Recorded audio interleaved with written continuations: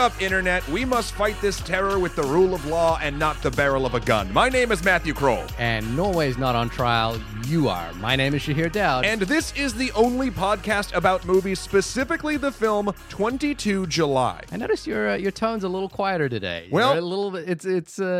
And I totally understand, by the way. Right. Yeah. I mean, I could redo it and I could amp it up like a No. loud clown. I completely understand. I think you're taking the appropriate tenor for this particular film. Thanks for calling it out. How you doing, Shahir? I'm good. How are you? I'm all right. I'm glad you turned me on to this film. Oh, I turn you on all the time. To films consistently. I'm not always glad to the ones you turn me on to, but this one in particular, we had a list of possibilities this week. Yeah, we're in that strange period where like there are big movies coming out that I think we really really want to do, but there are gaps between them where it's like suddenly we're in this, like this week for example, we were in this, we were like, oh, we could go see this, and we've just got so many options of things that we think might be interesting. Yeah. And again, our criteria isn't necessarily is this a movie we're dying to see, because I think a lot of times there are some films, for example, I really want to see, which I don't think will make a great conversation. Sure. And and then there are other films which I think I don't really want to see, but I think will make a great conversation to discuss. And then, do you have that? I always think about that. Yes and no. I mean, look, I am a talker. I could nitpick down literally anything and try. I think make it interesting, or at least have an enjoyable conversation to the point, like even last night with Extra Credits, we're doing this thing. We're doing a book club every Tuesday. You can come at 8 p.m. EST, and we're reading Dune if you'd like to read that. We read chapters 5 and 6 last night. I think it's a total of like 17 pages. Like it's not long, and we spent 2 hours on 17 pages. Right. No, it's not. It's not so much that we wouldn't have anything to talk about. I think I think my criteria is, would we have an interesting angle on this that other people don't, or that is unique to what your and I opinions are. I think sometimes I get the trepidation, because 100% I've been like, look, even more in my wheelhouse, which I'm so sad this is my wheelhouse, Venom. We're not really going to do Venom, I don't think, but I've been asked by almost everyone I know, down to people being like, oh, I haven't listened to your Venom episode yet. And I'm like, we didn't do it, nor are we planning on it. Yeah, that's the thing. I have no opposition to doing Venom. I can't see an interesting angle on that film that we would have at this point. Exactly. Though to be fair, we both haven't seen Venom. That's true. But at the same time, all of the articles that I've read about Venom seem like they're trying to make a narrative out of something that is just sort of like an okay old feeling film. Right. And I don't know if I feel like jumping into that conversation, especially when this is where I'll sort of come back to your original question.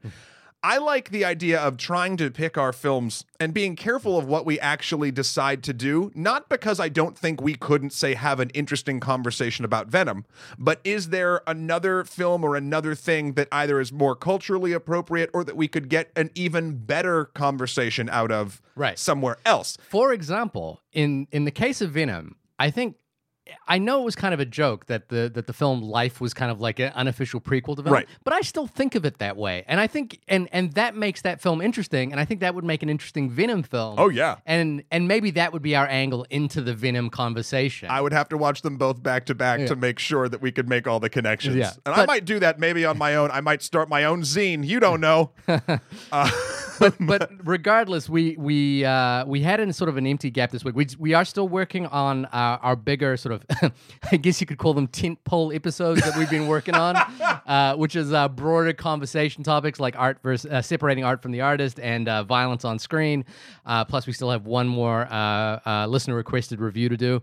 But those take a little bit more run up. We're trying to get interesting guests for those. And this was just one of those weeks where we had kind of an empty week, and we did have a couple of really interesting options. Yes. But I wanted to talk a little bit about Netflix right now, because I have to say 3 of my most anticipated films of the year are gonna be on Netflix. And I think 3 and it's really striking to me that 3 arguably of the most interesting filmmakers on the planet are choosing to make their films released on Netflix, and that's obviously Paul Greengrass with 22 July, which is why I wanted to see this film. That's Alfonso Cuarón with Roma, and that's the Coen brothers with The Ballad of Buster Scruggs. Buster Scruggs or something Scruggs. The notion that they are now tapping in, or they have enough clout to attract directors of that caliber to do their next features with them, I think is really it's fascinating. It's intriguing. I'm very excited about it. There's the backlash to it is the notion that these films don't necessarily get a theatrical release. Although, I think in all three of these cases they are doing a theatrical run. But if you're not that, if you're not that invested in it, like, why would you go see it at the movies? If it's something that you're not excited about, like I am, Right. So it's Netflix is come a long way. And you say clout, I say money. Because and again, this is not a downplay of anything about that. It's just, look, if someone went to any prominent director that doesn't really have a hang up about the sort of new technology of how films are being shown, and said, here's a bunch of money, by the way, you can do whatever you want with it. I don't see any director that doesn't have like that really, like Christopher Nolan hard line in the sand, which they're perfectly, right. Of course they can have. Yeah, I think that's a fair assessment. I think the balance of the equation feels a little bit more like, here's the money to do the thing you want, and we won't have any hang-ups about it. Like, you basically can release it. And I think some directors would be like, well, I want to make it and have it seen. And other directors, like in the case of Alfonso Cuarón doing Roma, I'm so excited about that movie because it seems like a return to the kinds of films like Y Tu Mama También, right?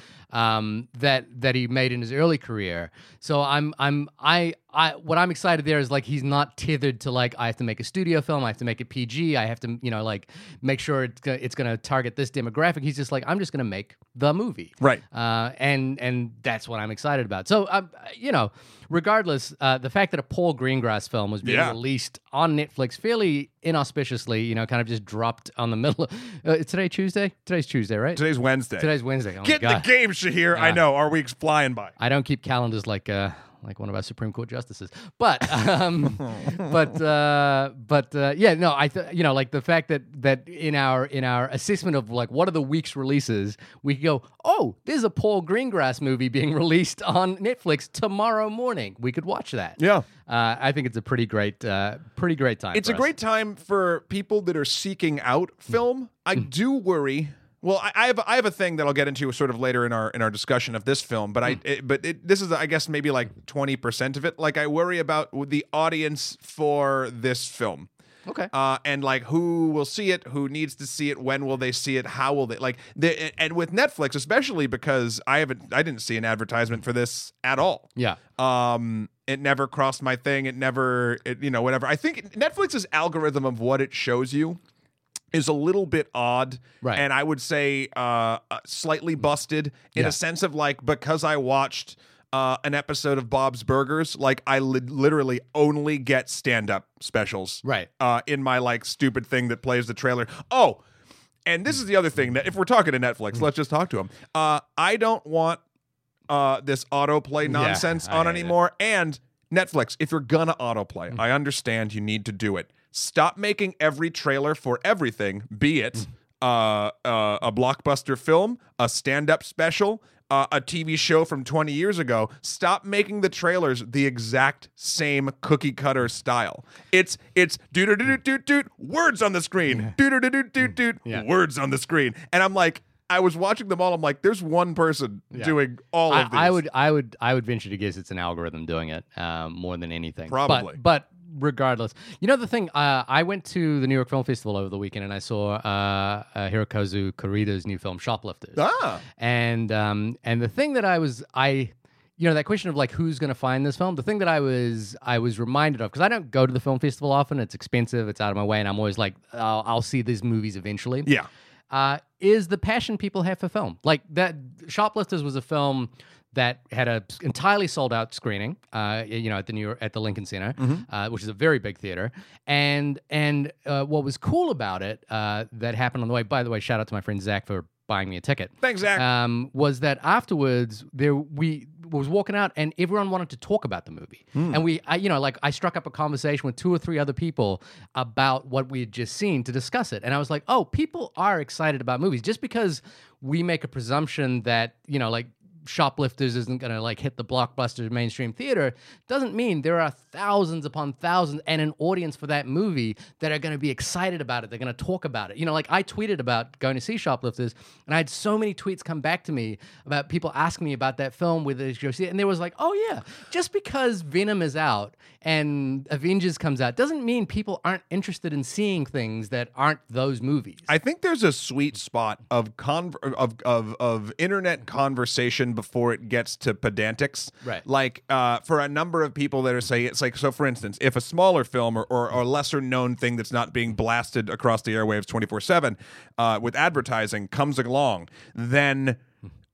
people are still hungry for searching for discussion about that film. Right. And they will go on Twitter and Instagram or whatever Yeah. and search hashtags and figure things out. And you tweeted about a film that other people are excited about, so they're going to actively search for other people. But I do think that a lot of times, like, I bet you, as far as real life people go, I bet you that more people tweeted about the film you saw and like were actively looking for longer periods of time than say people were looking for information on Venom. Right. Because Venom, the information's all there all the time. You can't get away from it. Right. I think my point there was that there's a lot of people that, Yeah. you know, there's more people than you would think or that you imagine. I guess in our head, we kind of come up with our own algorithms about like what we think will be popular and what we think won't be popular. Head algorithms. And there's a lot of people, you know, we're not capable entirely of like figuring that out, you know, just by our imagination. And it's much bigger than we would think. Right. So the amount of people that at least I see excited about Alfonso Cuarón's Roma, you know, far outweighs anyone talking about Venom. Right. You know, Yeah. and so that's kind of, and I think that's cool. Yeah. Netflix does have an algorithm issue, and I think it comes down to this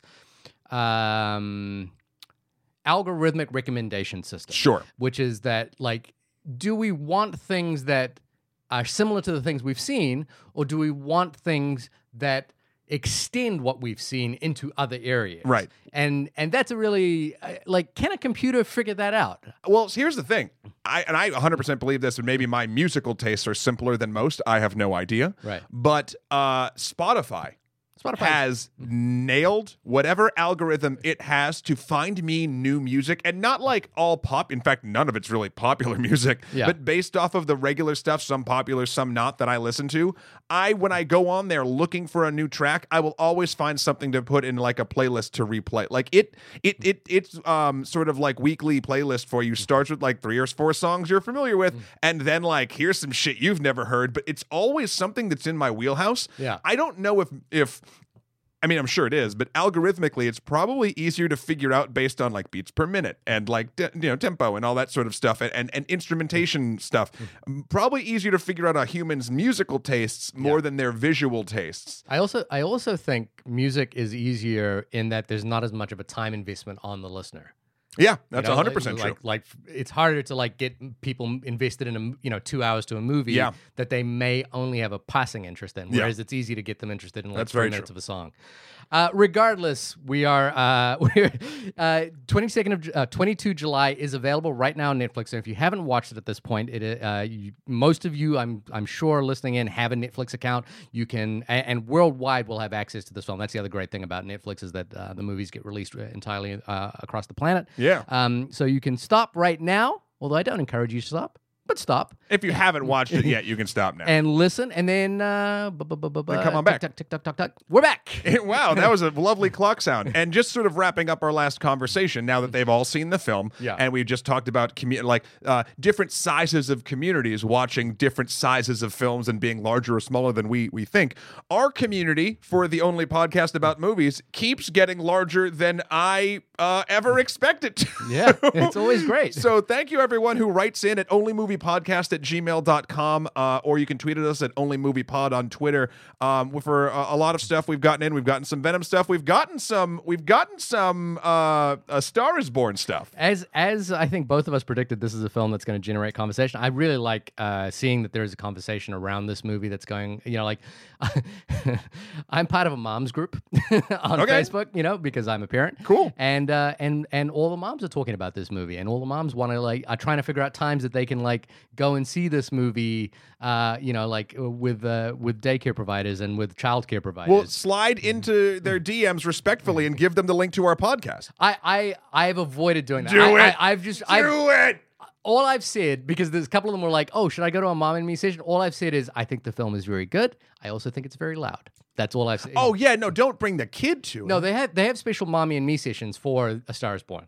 But did they turn the sound down? I'm presuming they do. So in mommy and me sessions, they leave the house lights up slightly, and I don't think the sound is as loud. Cool. Which is really nice because as a parent, it's hard to get to a movie sometimes. Our friend Stephen Buja on the Oscar Watch podcast often goes to those sessions, and I think it's great. Nice. But regardless, A Star is Born has generated enough conversation on our podcast with a couple of emails coming in. One from Jamesa, who is a favorite emailer of ours. We really enjoy her emails coming in. And again, I think it's just a case of people wanting to talk about this movie after having seen it. I want to just pick and choose a couple of moments here. Pick away. I think the thing here is, so this is from Jamesa. There are mixed emotion when it comes to the character of Allie. While on one hand, I understand the desire to be a star, I did not like how she went about it and the dismissiveness she had towards Jack when she had attention from that A-hat Rez, that is her agent. Her insecurities were the driving force to losing her identity and voice of, in a sea of pop artists. And I wrote, again, Jamesa sent us a really lovely email. I think 90% of what she said we are on board with. I think that was the only point where I was like, oh, I think I have a slightly different take on it, which is that I think the issue there was that Jake, what do you call him? Jackson? Jack? Jack, yeah. Okay. Needed to kind of take a back seat to her career and allow her the space to kind of make her own mistakes. But that's not necessarily what the film is about. So no. I just, again, I see Jamesa's point there, but I didn't really agree with it in terms of what I think needed to happen. But I think what she's mentioning there is that the film kind of sides with Jackson's assessment of what kind of artist Allie should be. Oh yeah, because even if you look at the stylings of her as a pop star, it's done to be auspiciously bad. Yeah, anyone who dabbles in music can see they're like, and this is the cookie cutter's impression of a cookie cutter at this point. So the film itself is definitely siding with just from the way it presents the story, it's siding with Jackson Maine. But the whole him having to take a back seat to it, I mean, what he's really taking a back seat to is his own demons. Is his own and it's also his own career kind of coming to which he's doing himself. It's not with no spoilers. We don't want to give too much away with that. But thank you, Jamesa, for that email. Also, Maya sending us an email with some similar comments about Allie's ability as a pop star. And, the question she asked in this email is Allie a feminist character? I think it's a little difficult to read it that way, but I think you could make a reading, and I kind of attempted to in an email back to her. But the other thing that Maya mentioned that I forgot to mention, and I just want to bring it up in this podcast as well, was the cinematography of the film, which looked great. It was shot by a cinematographer by the name of Matthew Libatique, whose films you would have definitely seen, because not only has he shot a film like A Star is Born, he actually also shot Venom, which came out on the same day. But he also shot a couple of your favorite movies. He shot Iron Man 2, and he shot Mother, and I didn't know that. Yeah, and he shot Black Swan. So he's worked with Darren Aronofsky, and on sort of more independent indie films, and on big budget sort of blockbuster movies. Man, on that premiere day, he must have been running back and forth from the different theaters. Wow, Star is Born into Venom. If he's taking any cues from Tom Hardy, he was probably just staying in the Star is Born theater and Oh no. But the point there was that I think the cinematography was noticeably gritty and not broad and open like I think a La La Land would have been, because the film, while it enjoys the music, is not there to celebrate the scope of them as artists. It's there to kind of immerse us in the emotional depth of what their music means to those Yes. characters. So I think it was a really smart choice to use Lee Batik, and I think he probably chose Lee Batik based on something like Black Swan or Mother. Yeah. So that was really great. Thanks, Maya. Also, we had another great conversation. Oh, not really a conversation. I just made a comment, to be honest. It was a one-sided conversation. It was a great comment that Shahir made. Just know that in an email chain to a listener, Shahir made a great comment. And I just want to bring it up because I thought it was a great comment, but it was just something, again, I forgot to mention, which was that I thought the makeup in A Star Is Born was really effective. Oh, yeah. The way that can see that. they did Allie's makeup from the beginning to the end, where it transitioned from being kind of very natural to something very highly made up, where she kind of enters pop stardom, and then taking it back when she, towards the end of the film for reasons we won't go into. Yeah. Again, thank you, listeners, for those emails. Please email us in at onlymoviepodcast@gmail.com or hit us up on Twitter at onlymoviepod. Also, don't forget to leave us iTunes reviews. We've been getting a few of those recently. They are the key. If we are the if we're the gatekeepers and they're the key masters, is that how it works? Yeah. Then if you're asked if you're a god, say yes. Yes, exactly. Right. I am Zool. Please write us an iTunes review if you like us, or even if you don't like us.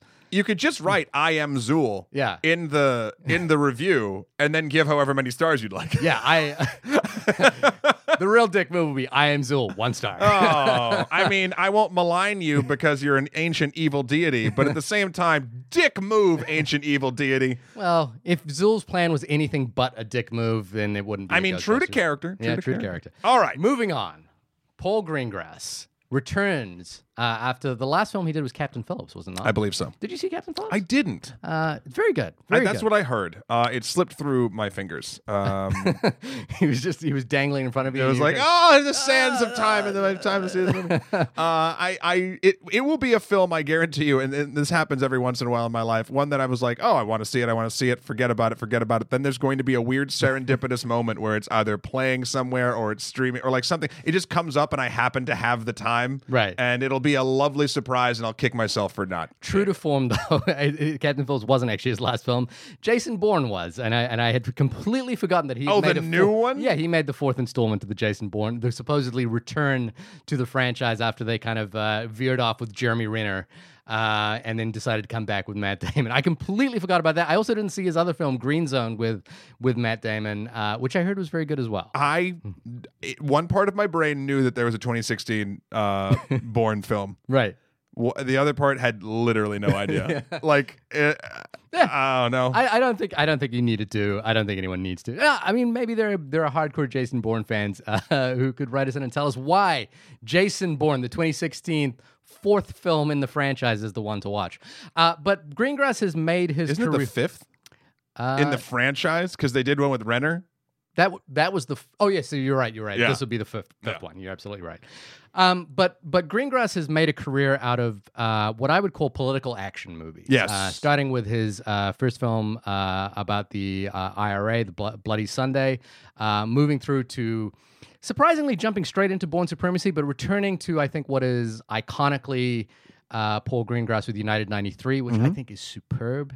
It's an excellent depiction. And I think if you are entrusting any filmmaker in the world with the retelling of a true event, a true tragic event, you could do no better than Paul Greengrass, because while he will make it, while he has all the skills to make it as exciting and tense and suspenseful as possible, as he demonstrated with his Bourne films, right? He is also smartly politically minded, not to misguide the film into the wrong territory, and not to make the action overwhelm the meaning of the film. Right. So you could do no better than Paul Greengrass. And this is obviously a film in what has sadly become a genre of films, which is the mass shooting film. I had just a couple of weeks, maybe a month ago, just watched Denis Villeneuve's, I think it was his second or third film, Polytechnic.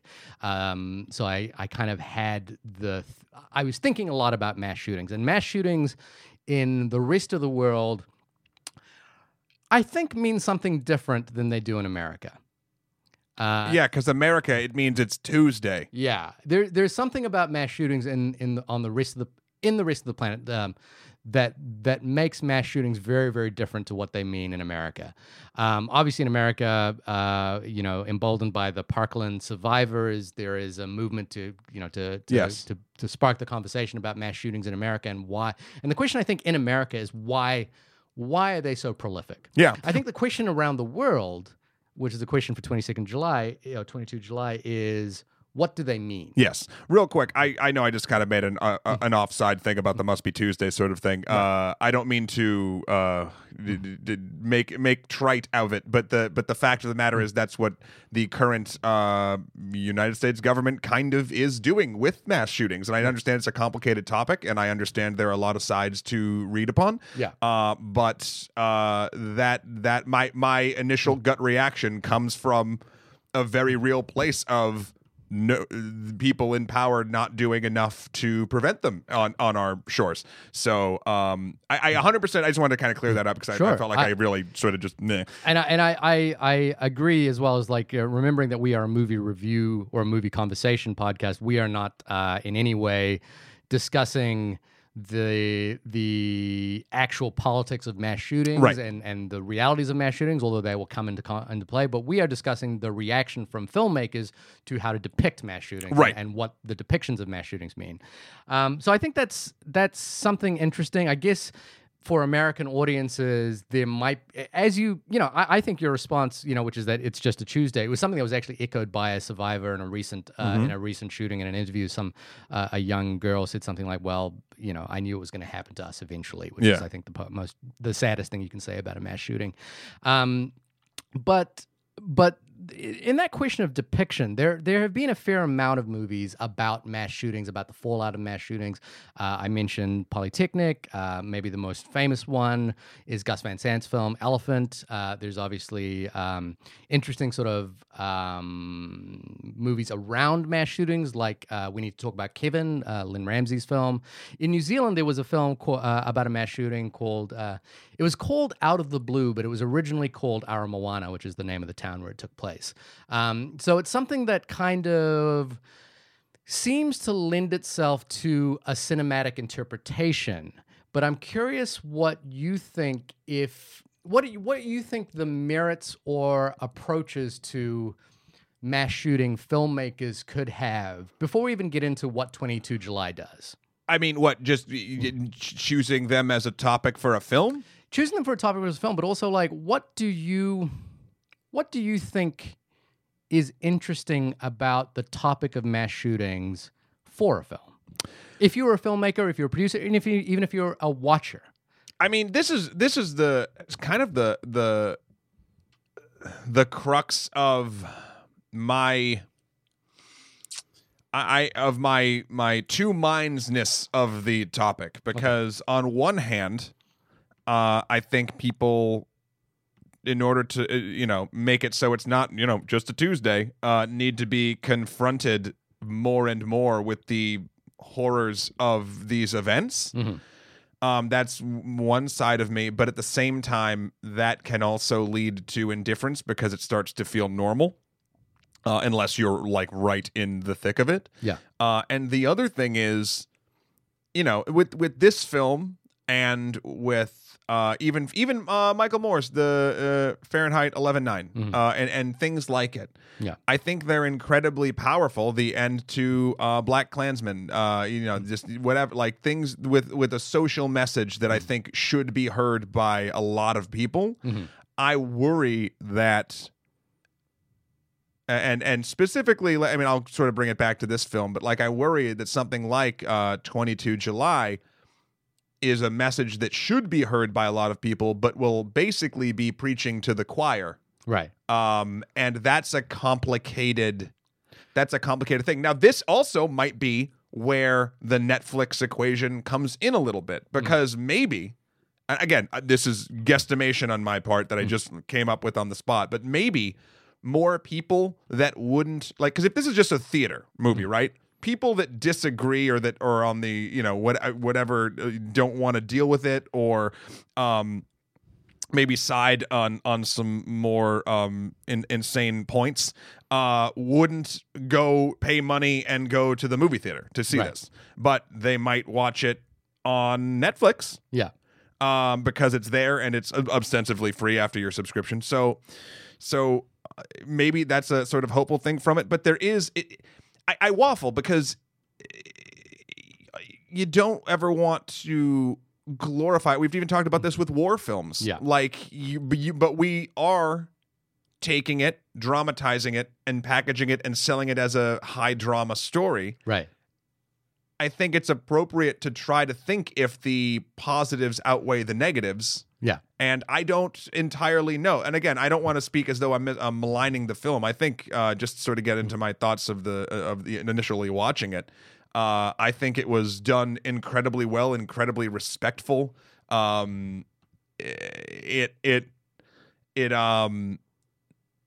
It had a very, I mean, it was very, his ilk, Greengrass's ilk, like the action was never gratuitous. Mm-hmm. It was all in the moment and meant to make you feel like as best you can approximate what you might be feeling in certain moments without leaning on the crutches of like giant action scenes and things and nonsense like that like you might be able to get some shortcuts to emotional responses. This all felt very plotted and very blatant. Mm-hmm. And also I will say the movie has a runtime of like 220. Mm-hmm. I blinked and it was over. Right. Like it moves at a highly effective pace of being for such a heavy topic. And I think all of the aspects of this film, to its credit, sort of lean into that. I believe the acting is very good. I believe the cinematography was the exact right sort of thing that they needed for this story. I feel like the score, for instance, I don't even know if there was a score. I can't even speak to it, but I don't think that's the...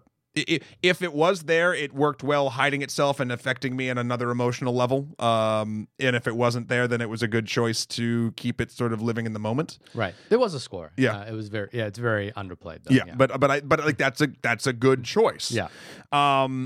So I think it's an incredibly powerful film. I do just wonder, is it worth making due to the fact that it could possibly, even with all the good it can do, it could possibly even further normalize. It could possibly just turn into another way to tell a story about a tragedy without actually offering any, and not that filmmakers have to, but like any possible solutions or other things. Though I will say, unlike some of the other films we've even listed here, the ending of this film, which we'll get into, I felt like was a strong statement piece, even beyond the regular one we'd get from like a tragedy film. Right.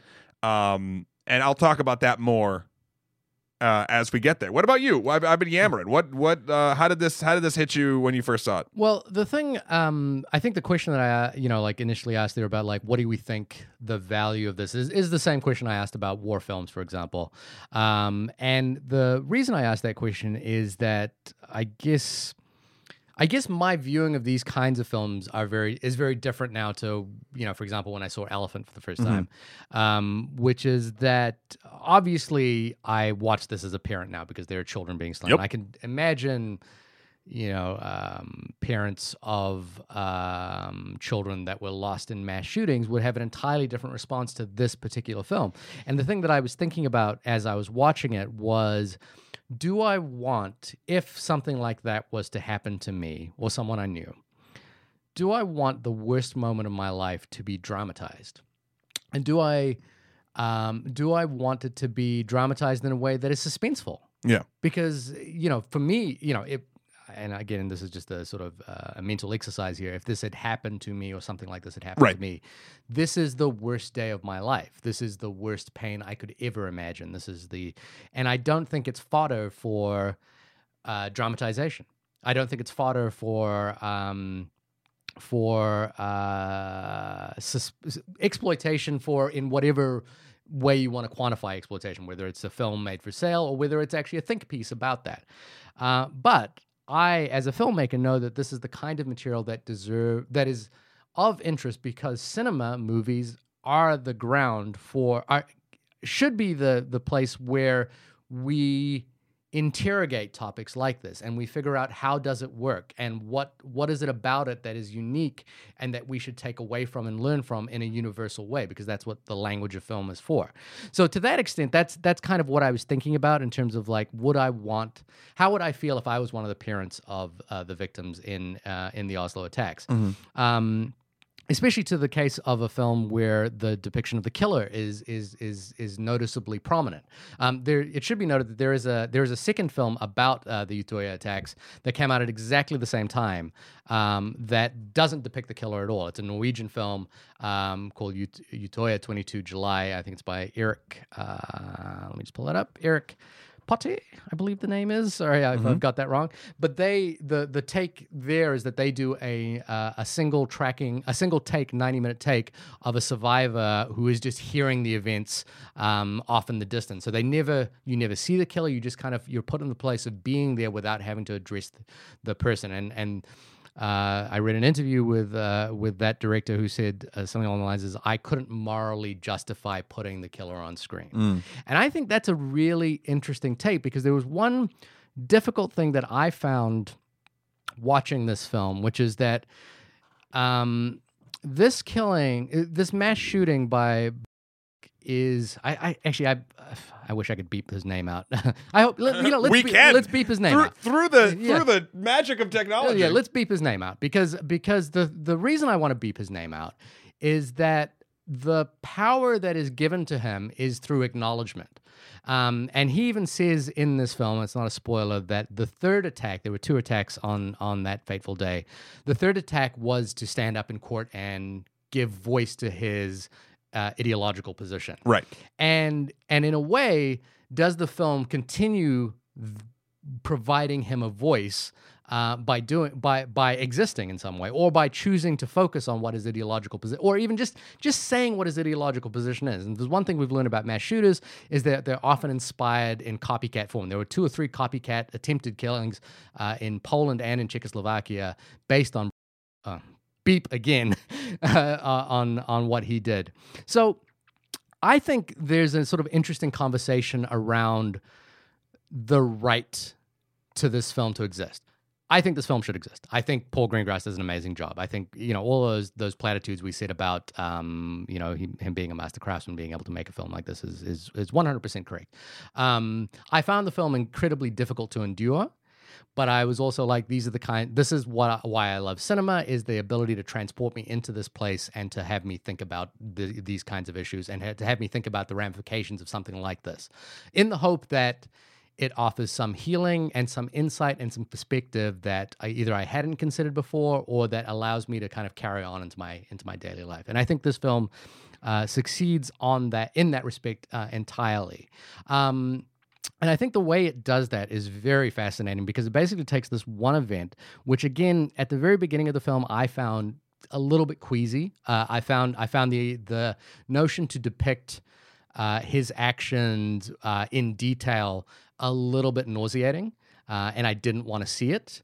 But what I think is remarkable about the movie is that it then extrapolates the ramifications of what he did in many different facets. It looks at the political argument around it. It looks at the legal argument around it. It looks at the personal consequence of it to the victims.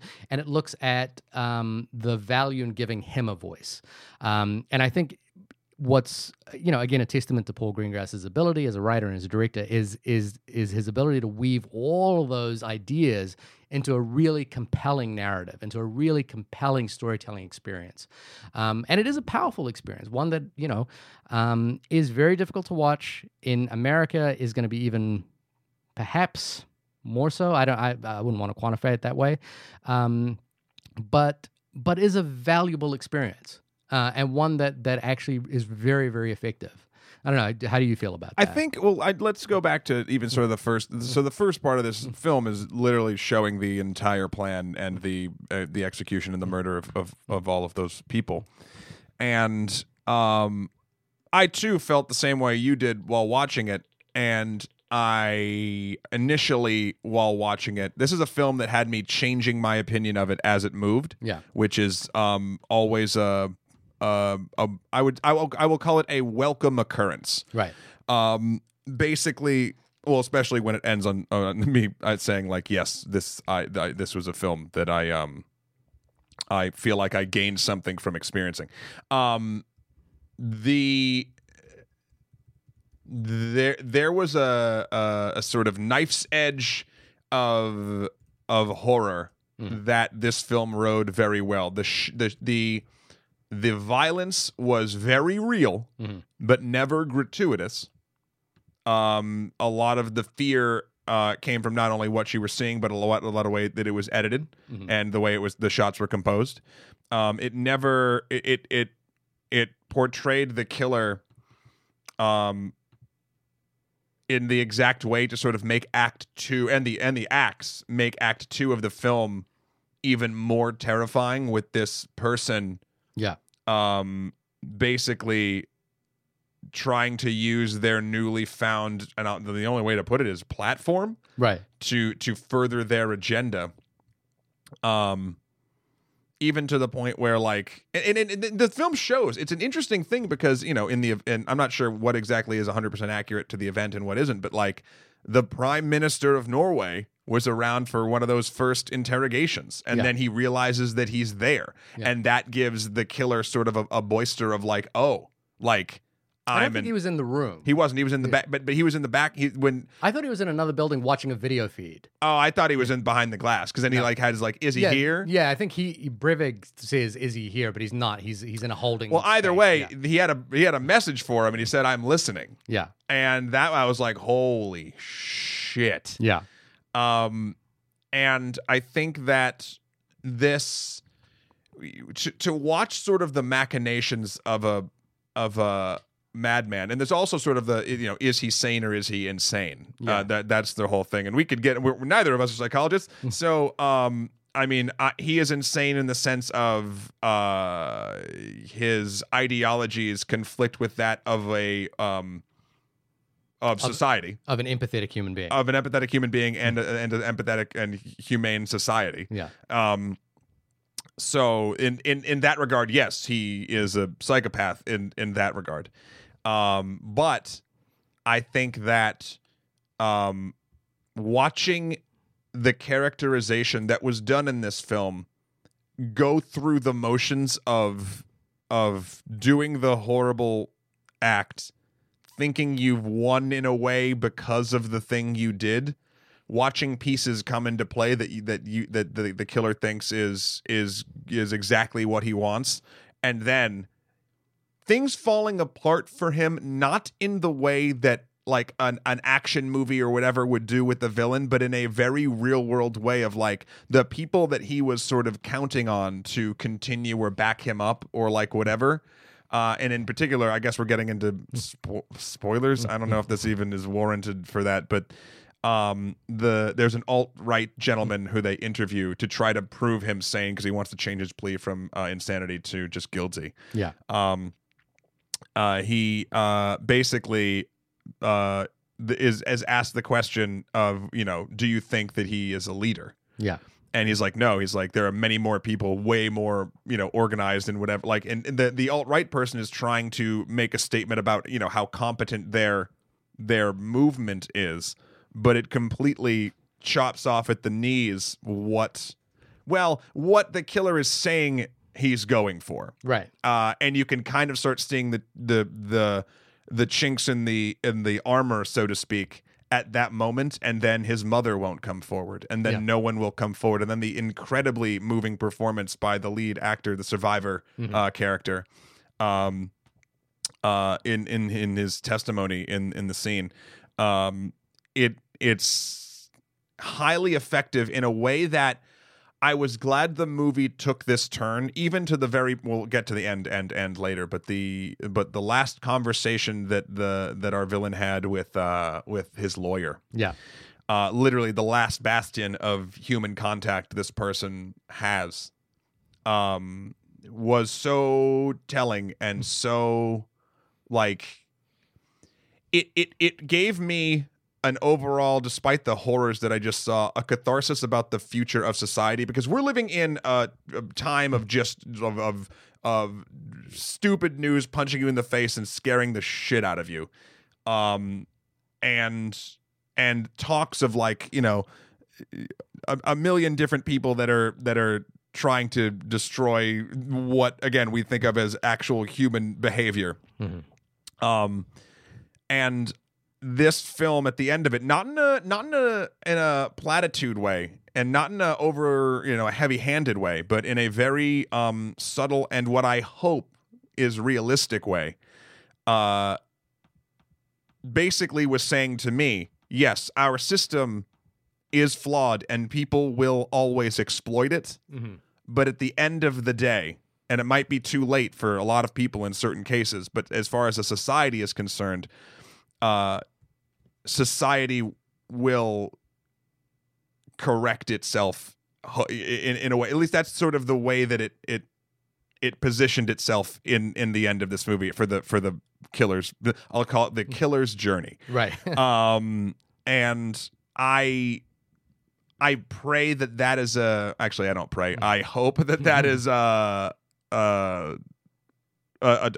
truthful fact. I'd like to believe that the world is that, and I choose to live my life in a way that I hopefully moves those ideals forward.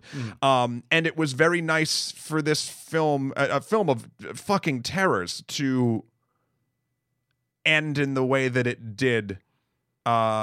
This is and I'll close that sort of thought with this. This was the first film at the end when it put up like the words like so and so is doing this, that, and the other thing, where I was like, so like actually ingrained and interested and wanted to, like, I was like, what happened to what okay yeah. And we're done. Like it had a very beautiful finite ending to a fucking atrocity. And again, I feel like the restraint shown by the filmmakers means that this is a piece that I think will hopefully do more good than harm in the grand scheme of dramatizing tragedy.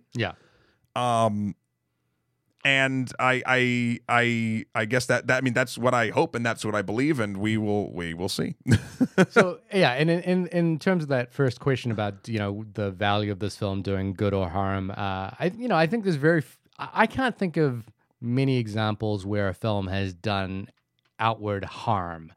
I think in most cases, you know, films like this have done are very positive. I think the more harm comes from films that don't deal with mass shootings as their central core conceit, but deal with them sort of peripherally and in a way that is kind of backhanded and an excuse for like action scenes or something like that. And just to clarify my point of harm, I kind of was referring back to, for instance, if this had happened to you or the people that this had happened to is their worst day. Now it has turned into a film on Netflix. That might cause them mental harm. Of course. But again, and this is trying to quantify the value of human emotion versus societal shifts and like all this shit. So like, again, kind of impossible, but that's more of what I don't think this film or anything that does something like it will harm society in any way. I think what you said, the films that sort of treat things as throwaway or disposable in this ilk do that. So I think, you know, there's an interesting, obviously I agree with everything you said about, you know, like the way in which this film treats this issue and treats the surrounding issues. And the thing that I think is interesting, obviously, is that this is not the first time we've dealt with this person on this podcast. In Michael Moore's film Where to Invade Next, they go to a prison in Norway and they talk about this particular prisoner. And they talk about the restorative justice system in Norway, which is very different to America. And I'm reading, I just finished a book called Just Mercy by Brian Stevenson, which is about the Equal Justice Initiative, which tries to exonerate people on death row. And it basically talks about, you know, like the sort of punitive, punishment-based form of justice in America versus, you know, restorative justice in other countries, and particularly Norway. Prison system, you know, kind of is a good example of that, where, you know, prisoners are kind of taught to how are they going to re-enter into society, and they obviously don't have a death penalty in Norway either. But what I think is sort of really compelling about this film is that, again, with all that stuff sort of floating in my mind, the film is positing one of the best things I think films can do, which is that forming a dialectic which is not resolvable easily. So it's forming two opposing ideas that don't actually have a clear winner or loser. And I think, and I really enjoy when films have the sort of the wherewithal to try and deal with the abstract like that. And the abstract in this situation is you have a society that functions fairly well, has restorative justice, is a fairly liberal society, ruled by a governing Labor Party, progressive, socially forward, and is confronted with an evil in the way that this film kind of deals with evil that challenges the very fabric of that. Does the society have to change in response to what this person did? And does our understanding of restorative justice in a place that has no death penalty apply to something where a guy willingly kills 77 people? And it's a really tricky question, because if you think about, like I said, I was just reading that book, and my views on the death penalty were kind of reinforced. But I asked, a couple of people around me what they think about the death penalty, and they were like, well, generally I don't want to kill people, but I think there are people beyond saving. And it's hard to argue with someone who's experienced profound loss. Yeah. To ask to deal with that. And I think that's what this film is kind of dealing with, is how do you reconcile profound loss against the society that believes everyone has an opportunity? And I thought there were a couple of really interesting examples of that in this film. One is the way Geir Lipstad, the lawyer, has to deal with this case. Now, Yeah. There's an interesting throwaway line right at the beginning of this where our assailant, whose name I don't want to name, says, I saw you in a trial, 10 years ago, and I knew one day I'd need a lawyer, and you were the person. And so I went and did some reading, and it was basically a neo-Nazi trial that Lipstad had defended the assailant in that case as well. And, he's a progressive liberal, but with some outlandish, well, not outlandish, but some sort of different ideas about the way society should be formed, who kind of realizes that the way people think of him, because he defended a neo-Nazi 10 years ago, means that now this person believes that he is the right lawyer for him. And Right. And how profound that must be to realize that neo-Nazis look up to you. And that's what Lipstad has kind of in this case, And I don't want to bring up current events too much, but what just happened with Taylor Swift? Yeah, being rejected because she encouraged people to vote. Not even rejected. They don't they used to sort of treat her, because she never said her political leanings. Yeah. As one of them. Yeah. And now a lot of groups on the internet and things are sort of reeling. Yeah, because of that. And I think that's a fascinating thing. I think there's more to that story about Lipstad that the film doesn't quite get into, but I think it does it in the sort of in a case of how do we weigh this film correctly. And I think the ending where he says we will always beat you, my children's children will always beat you, is a kind of a victory for the idea that this person can't crack society. They may be able to throw stones and people will die, but they won't crack the foundations of a society as we understand it. Yeah. And I think that's really wonderful. The other side of this is the notion that I think another character says, which is that you can be weak and still strong. Lara. Yeah. Yep. And I think that's a really beautiful line, because this one character, Ville, believes that he needs to demonstrate his strength in order to defeat this person in court.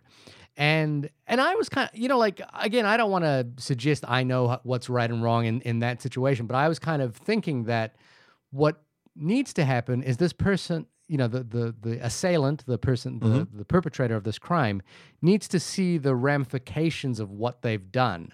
And I think they do see it, and it's a really tricky balancing act that this film does, because he does become stronger, but he also demonstrates, he says, these are the things that have happened to me, and this is what you've taken away from me.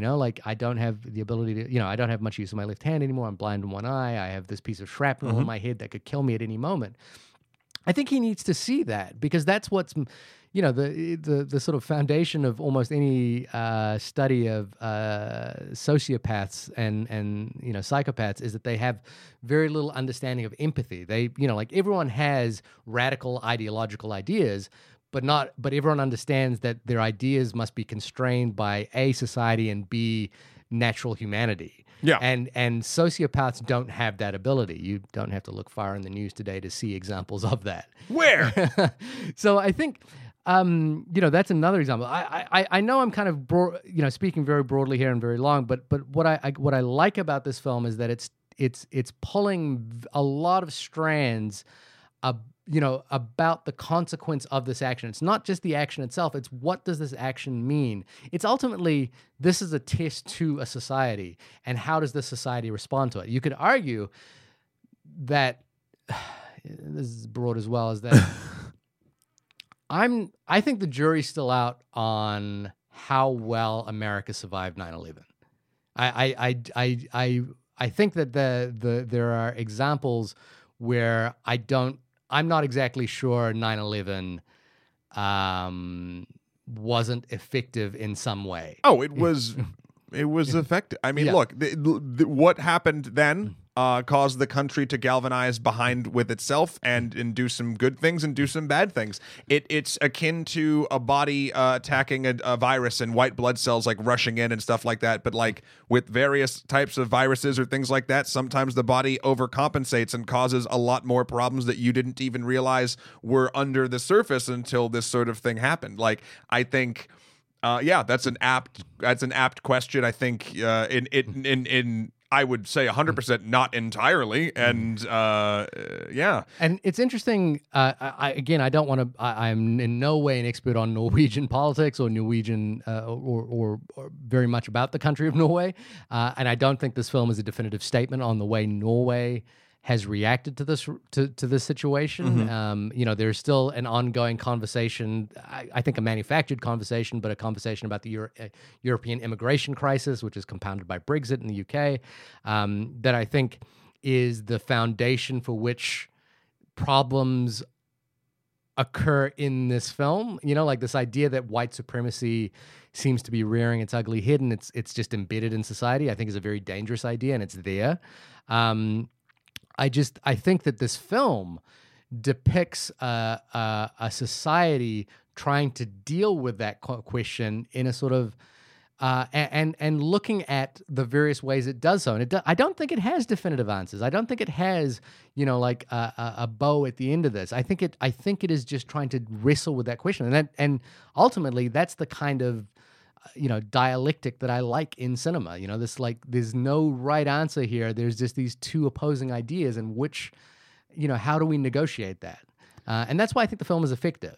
Yeah, I do think it does. It definitely doesn't wrap it up with a bow. Like, there's no question. You can't really do that in a film like this. Yeah. But I do like the sentiment that it finishes on. And that is, the killer in the room's like, well, maybe I didn't succeed, but people will be inspired by then. And the lawyer's like, well, we'll always beat you. Like, they were like, and you can kind of see through every chink in the killer's sort of armor.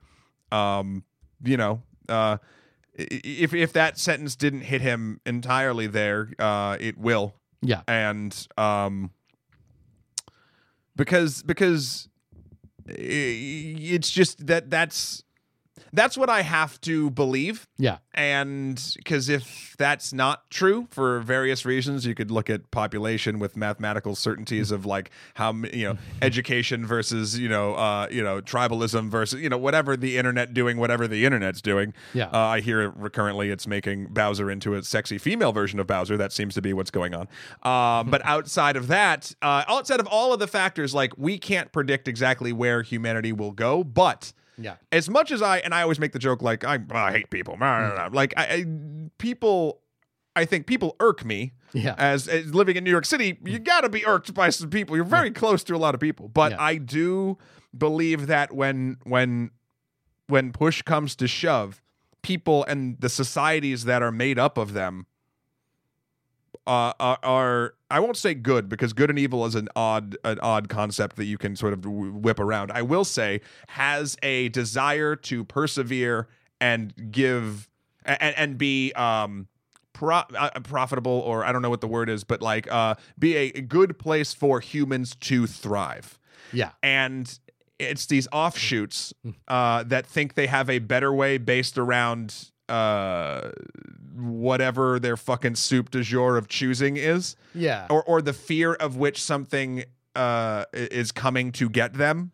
Yeah, I think yeah. the thing you're getting at there is, does a film appeal to our nihilism or our optimism? This film appealed to, I mean, and films do both. Yeah. And this film had a real nihilistic hit for me for about the first 2/3, Yeah. and then it did an upswing for optimism. Right. And that is a rare thing for a film to be able to do to me. Right. And it's why I guess this is my final thought. I think this is 100% worth, if you've been sitting here listening to this entire thing and you hadn't watched it yet, even though you know the history and you kind of know the answer, the moments in this are incredibly powerful. And this is something just sort of on the filmmaking side that I want to touch on before I close. Something that assists and is really kind of the hidden MVP of this film is the way it depicts the survivors. We've been talking a lot about the killer story, the survivors' story, and the family of that, and how it's been going for him and them. Yeah. It's incredibly humanizing. You're seeing a slice of life behind stuff that's not overly dramatized. Like, there's some problems with the younger brother that survives, but you don't really get into it. It's just he's generally shell-shocked and completely understandable. They don't like fetishize that or like try to make it like a real thing.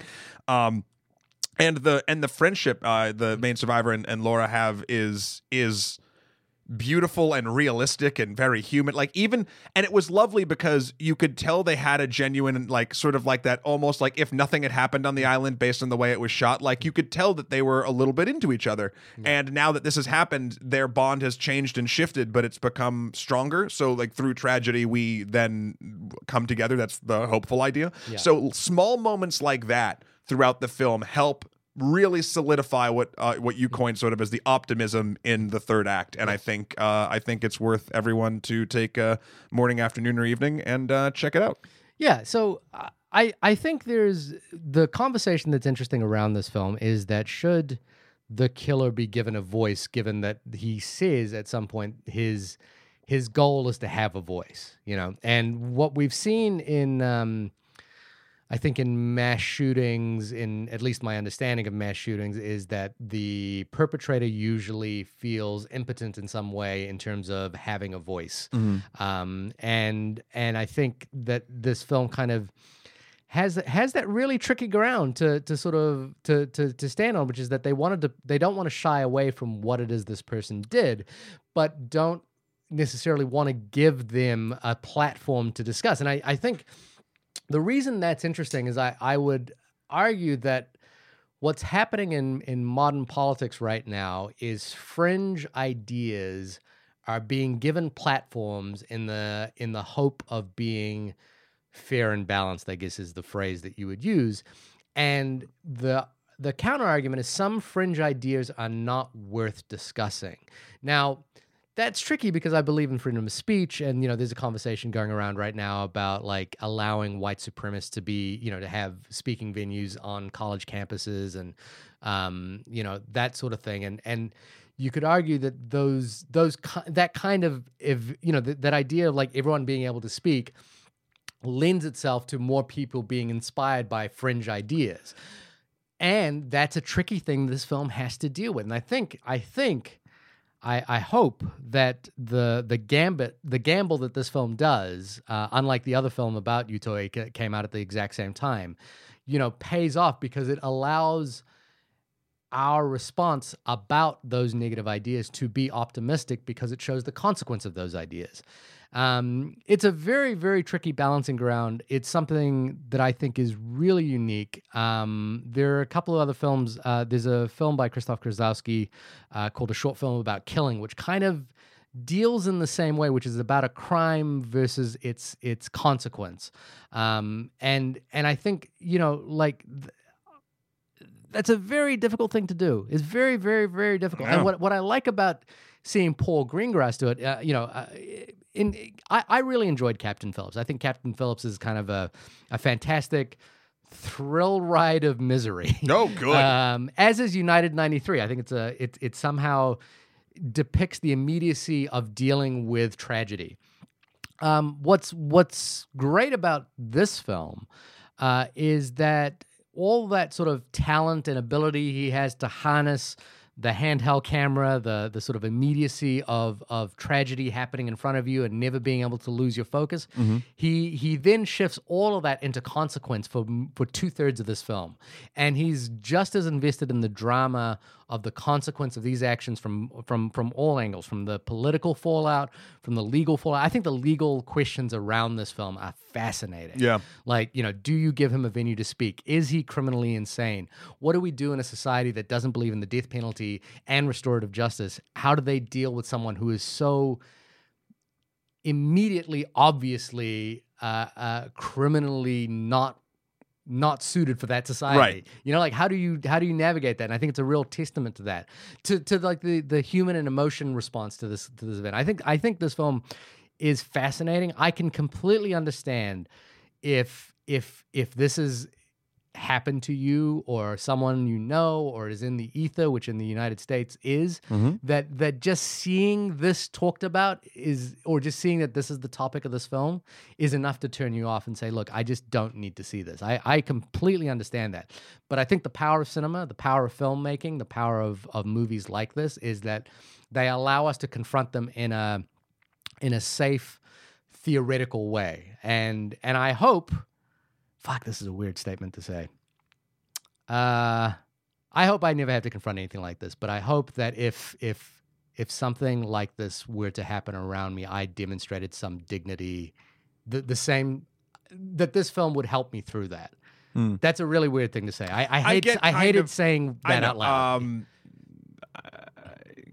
I get what you're saying. You're hoping that there is if something absolutely fucking horrendous like this had to occur, not that it had to, but did occur, that there would be something like either this film or something along the lines that would help sort of prevent further occurrences. It's not just the film; it's the people in this film demonstrated dignity that is profound. That I don't know. You don't know if you are capable of that kind of dignity unless you're tested. Yes, 100%. And I don't know. I'll say it flat out. I don't know if I'm capable of that kind of dignity. Yeah. No. And that's an interesting way to look at this film. Yeah. Well, this has been the only podcast about the film 22 July. It came out today on the day we're recording this. Yeah, the 10th of October. Yep. So, but you'll be hearing our thing Monday. So hopefully a lot of you will have watched it by then. Shahir, when you're not finding films that makes it incredibly difficult for me to do some sort of balancing act of asking where folks can find you, where can folks find you? You can find me on my website, www.shahirdaud.com. That's SHAHIRDAUD. Matt, when I am equally dumbfounded on the balancing act of not telling a joke in the face of such tragedy, how can I hand this over to you to plug your podcast, website? I will happily take it and just tell you that you can find me at matthewkrol.com for my life and works. Also Skeletor, the number 4, PREZ on Instagram, or Emperor MSK on Twitter. Also check out all the good works that we're doing over on Extra Credits on the YouTubes. And next week, I think are we doing Royale? Are we doing Royale next week? We got the dates mixed up a little bit.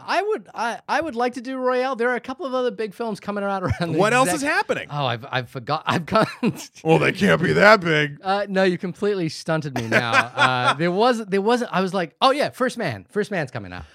I'd rather do Royale, but we'll do a paper rock scissors after this, and we'll figure out what we want to do. I think we have to do First Man. I think we have to. Oh, okay. I mean, what? How could we not do First Man? I mean, we could not do First Man. I mean, we don't have to not do First Man. Yeah. I just feel like First Man is going to be a film that generates a lot of conversation that we're going to have to engage. And I want to see it. I like Damien Chazelle. So, okay. All right. Hey, listen. It'll be Listeners, you're just going to have to tune in next week to see what we come up with.